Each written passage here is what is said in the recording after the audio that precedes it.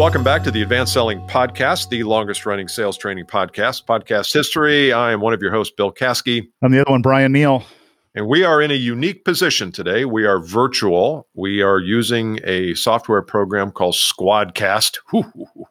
And Brian is in his office. I'm in mine. And hopefully the audio quality is good because we care about that for you. But welcome back to another episode. Here we are, March 24th. It's a Tuesday. And we are in the middle of virus crisis, all sorts of wild stuff. So here we are. We're back at you. We're going to keep doing 2 episodes a week for the foreseeable future. And so we're glad to have you with us. And we hope we can give you some thoughts today that will give you a tad bit of comfort. Obviously, everyone is in a place now where they're having to do all of their work from afar using tools that we may not have used before. Bill and I usually are in the office together. We like the face-to-face contact.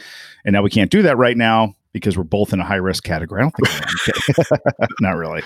I think we're both relatively low risk. We actually could do it. The office is still open that we use in the studio. We could do it, but we're wanting to do 2 a week. And so we're doing this virtually on a, pre-recording a little bit. So the great part is that my office is actually a studio. I've got like soundproofing stuff all around. I got my big microphones for like sound, like music production too, that I dabble with and stuff. And it doesn't get a lot of use. So I'm actually this is, they always say there's silver lining and all these things. This is one of the good things that's coming out of this is my studio's getting used. You've got a blue light there on your microphone. It's really sexy. It's really sexy. It won't turn off either. See how I do that? No. Can you see me now? Tape over or something. Yeah. So topic today, we spent a little bit of time last week on several of the bigger picture issues. And Brian and I always talk before we hit record, and we talked about what are we feeling? What are you feeling? So I thought maybe we start with you give us a minute or two on kind of where you are mentally and emotionally on this whole thing. I'll do the same, and then we'll get into a topic. Yeah, before we started, I told Bill, if you're listening, I said I've intentionally been waiting to make any like public comment because I just want to take everything in, not knee jerk and processing myself. And as we both said, but the droves, the millions of salespeople have been waiting to hear what Brian Neal has to say about this. But seriously, I wanted to watch everything play out first because I wanted to get my own head straight, get our own business square. And we did that over the past week. Got with all of our clients, figured out, who's in, who's out, to what level and those sorts of things. And then just wanted to take in all the stuff and really think about it before we came out and said anything. And so here's where I'm personally at right now. I mentioned on our last podcast that I feel a really strong duty for those of us who can conduct business to keep conducting business at the rate or level that we were before in the environment. Obviously, we're going to have to change some things, but I'm in no way, shape, or form do I think people should be bunkering down. And I feel like sometimes people want to bunker down and just sit back around this thing. So I think we have a duty to do that for one. I also think we all know how to work from home now.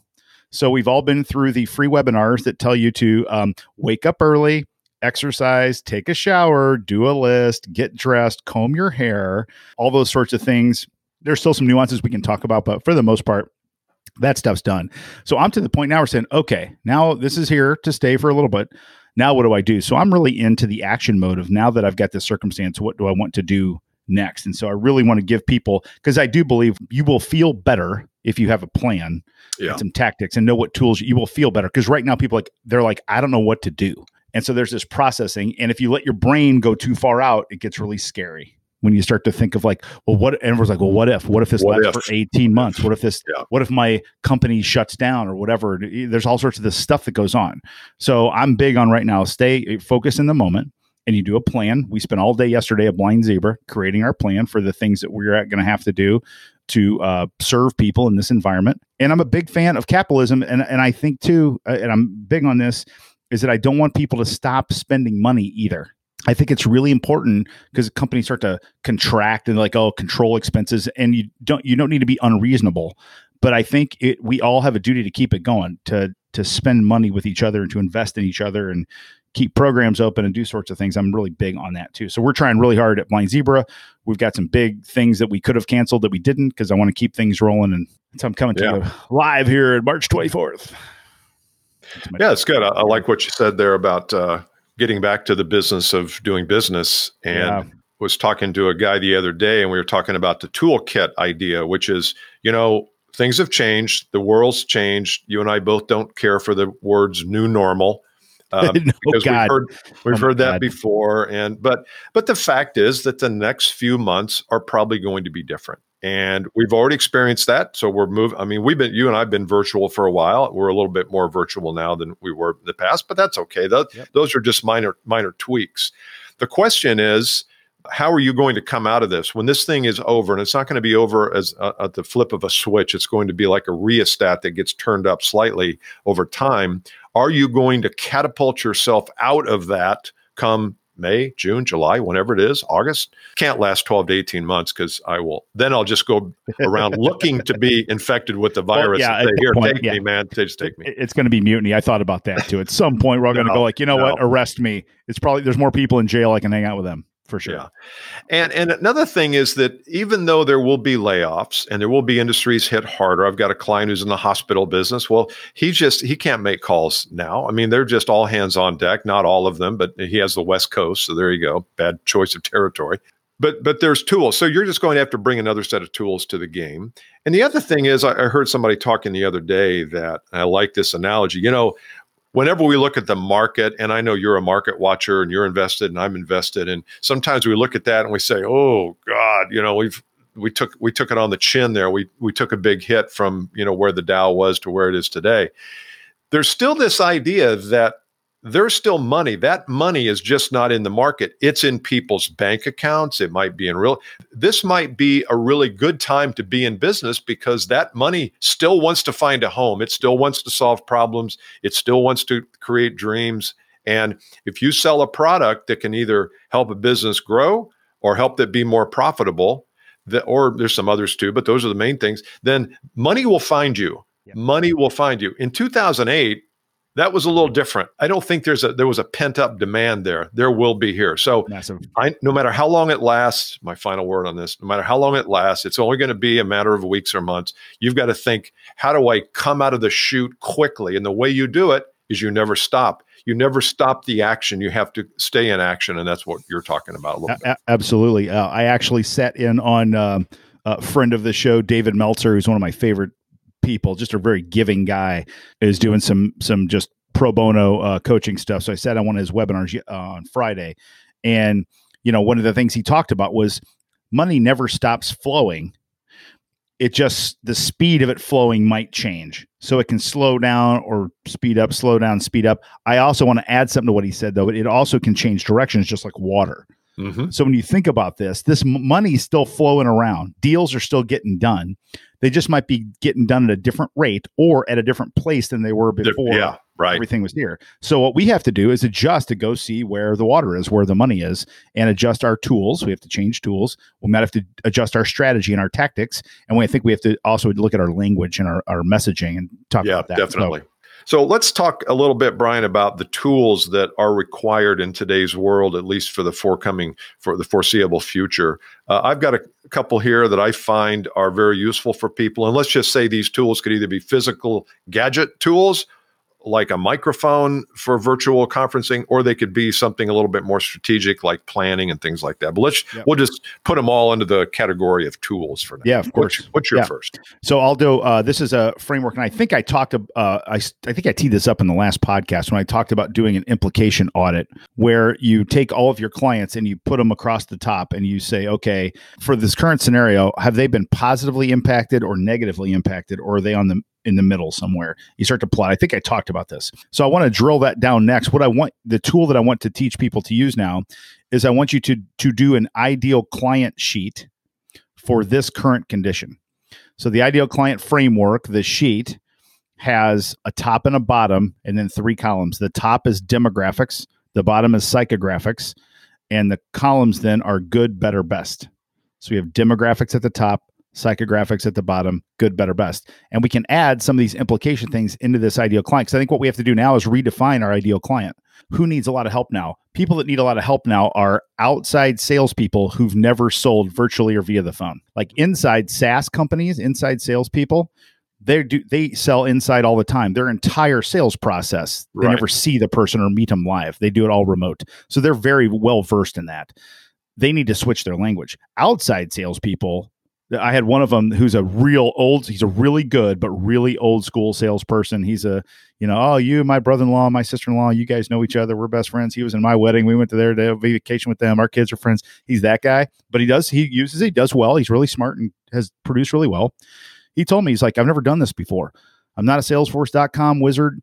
I don't really use some of these tools, and I'm really on uncharted territory for me. People like him need help. So that's how I'm thinking different about our business. I'm going, okay, let's angle out. Let's find outside salespeople who need to learn how to sell virtually and create programming for them.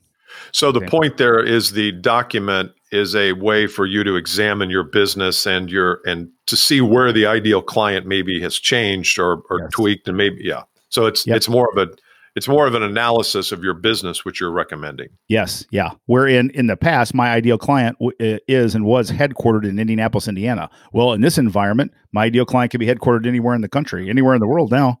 And that just switched. So it's a re-examining of the ideal client. And we can, if someone wants to send a listener at Advanced Selling Podcast an email to us, we can send the template out to them. Okay. The template. Okay. Send that up. So send it to listener at Advanced Selling Podcast. Good. So here's my tool, and it's similar in that it's it's more of a messaging tool than it is a customer analysis tool. I think they're both important. Well, mine's probably more important, but the messaging tool is when people come back, or even right now, and we always talk about it like when the snow melts and spring comes, it's time to go out again. It's time to go outside. We've been holed up for months. But no, when things come back, you're going to have businesses that are kind of in the wreckage pile. They're not done. They're not out of business, but there's going to be a lot of wreckage. There's going to be a lot of people who did a lot of layoffs, whose business took a dive. Even the annual recurring, the SaaS businesses, they're going to lose some clients. So you've got to ask yourself, where is my value best articulated? And what are the business building values that I bring? And what are the profit building values that I bring? So can you help someone grow the bit? Like you and I are business building. We're in growth mode. So somebody hires you or I or both of us to come out and do some work and help them rebuild their business or build their business again. The profit people are people who can reduce expenses. They can improve bottom line in some way, maybe by efficiency or maybe by increasing the revenue, the cost of goods sold, whatever it is. Those are the revenue, those are the profit people. So you've got to say, where is my value best directed? And how do I message that? And you might have to change your message from a product message, like we have the best thingamajig in the region, to if you're looking to save costs on these kinds of products, this will do it. And I think there's an art to that. And it requires a little roll up your sleeves and sitting in a virtual room, of course, with your marketing people and messaging and the owner of your company and just all hands on deck saying, how are we going to reposition our product for the wreckage that will ensue when this thing starts to let up? That's a really great to recognize which side, because they're both going to be needed. The trick is you don't want to be a growth guy and go into a situation that really needs cost control or expense. Right. They're in survival mode. Right. Yeah. But there are still companies that are going to be, I know I've quoted David Meltzer twice already, but this was really good training he did. He talked about looking at the stock market, not for stock picking, but for delineating what you're talking about, Bill. Basically, you're watching stocks and companies that are banging through this time in the economy. Then the middle group is the hold steady. There are some people that are hold steady that are actually survive, like bulletproof. And then the ones that are getting shellacked. And what you're talking about is they each of those places need different things, and we got to figure out where do we serve each of those groups. And getting back to your model is we may find that one of our best groups, we don't need to pay attention to for 6 months to a year. And it doesn't mean ignore them if they call, but it means our sights aren't focused on them. Yeah. And that's why that's the beauty of both of these tools working together is you become, and it becomes crystal clear and you get enthused because you're like, well, damn, we can help these people. Yes. So therefore, when we believe we can help them, the phone is not heavy to pick up. We say, you know what? And you can acknowledge. I always tell people, acknowledge when you're calling somebody up next week. Look, I realize the times are weird, but I decided that I wanted to call you. If you don't want to talk to me now, that's fine. But I've got some ideas on ways I can help you. Let's do one more. So another tool that again we're using that I'm encouraging people to use is a connection tool, for lack of a better term. And you see a lot of this going on. It's going on real fast. It's everywhere. But to think about this, salespeople need to stay connected. And you need to stay connected to three constituents. You need to stay connected internally with your own company, externally to your customers and prospects, and then also to your connectors externally. And so what the tool that I'm encouraging everyone to create for themselves, and you can all do this, and whatever tool you use, GoToMeeting, Zoom, doesn't matter, is to do these virtual, whatever you were doing before. So there's lots of people are doing virtual happy hours where everyone's pouring a drink and they're all getting on. There's 20 people on the screen. Everyone's cheers and great. You can do virtual coffee. I heard one of my clients gave a great idea for an internal team. They're actually doing a virtual walk. Like they're literally doing a meeting. Everybody on their phone is getting on the Zoom call, have to be outside walking is the rule for during the meeting. And then some people are doing virtual lunch. They just stop. But what I'm encouraging our listeners to do is be the catalyst for that. You be the one that organizes it, especially on the external stuff, the connectors, so that you're the one that's driving and pulling people together versus waiting to be pulled in. Yeah. And those are a couple some are kind of cheeky ideas, the virtual. I love but that's that. fine. It's great. A virtual walk. I thought, what a great idea. Get people out of the house, 6 feet apart. Good. It's good. And I know you've heard a lot about Zoom. A lot of you are familiar with it and probably have it. Zoom is a pretty low cost. I think it's like $25 a month. I don't know. It may be 15, I think even. Yeah, it's really good. And that limits the number of people, but you're not looking to do a webinar with 1,000 people on it. But get it. You don't have to sign a year contract. Get it for a few months. Get used to it. Practice at it. We're not using the exact Zoom piece today, but we do use it for our clients and for some of the deal work studios that we've done. So it's a great tool. That's a great idea. And Zoom stock is probably not bad either, although it went from like $1.50 to $9. It grew 8 times. It did in the last month and a half. Absolutely blew up. Backed off a little bit there. Yes. Here's my tool, and I've been harping on this, and people are tired of it, but I'm going to keep harping until everybody has a really nice microphone. I believe that it's the sound quality that's the problem when you're doing virtual meetings. I was at a meeting the other day. I may have mentioned it last week when everybody was trying to yell into the same computer, and it was at one end of the table. If you want to be heard, and again, if you want to replicate as close as you can to the physical experience of being with somebody, they need to frickin' hear you. Yes. You can't be using a microphone that's 100 feet away, and then there's 10 other people in the room, and there's 4 other people on the call, and you keep saying, what? I didn't hear you. So get a microphone. They will set you back about $25. I've got one from Amazon called PowerDuwise. It's a little lav that plugs into the laptop. It's not like this, like Brian and I have these nice SM Shure. Doesn't have to be that. Yeah. There you go. There's the boom. Oh, there's the big mama. The big mama. But you need to be heard, and other people need to be heard. And don't be bashful about saying, I just said in one of my virtual groups last week, I said, right now, not one of you have a microphone. My other group, everybody has good microphones. This group didn't. And I said, you need to have it by next week. I may not let you back in the group. I was being a little funny, but they all are going out and buying them. You've got to be recognized. You got to be heard. Have to be heard. Yeah. And I actually had a client. You don't have to be liked. But you have to be heard. A client of mine, unsolicited, we were talking about some best practice stuff. He's a VP of sales. And he goes, guys, I'll tell you, and he's been doing virtual stuff a long time also in his business. He said, it's the audio that's the problem. You have to have good audio in these things. So there's a little outside validation from my friend Brian Collins. It's not just us. So, no, for sure. All right.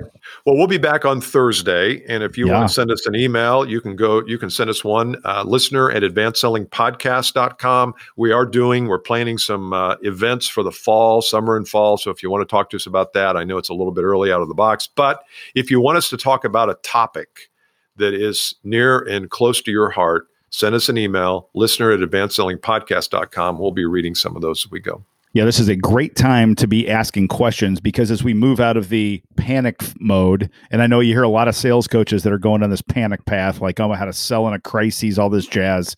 We're very much on the let's deep breathe, relax, good, and just do our strategy and work our deal. This is a good time for you to ask us, what should that strategy entail? What do I do? Send us those questions, listener at Advanced Selling Podcast, and we'll read them and answer for you. Cool. All right. See you next time. Bye.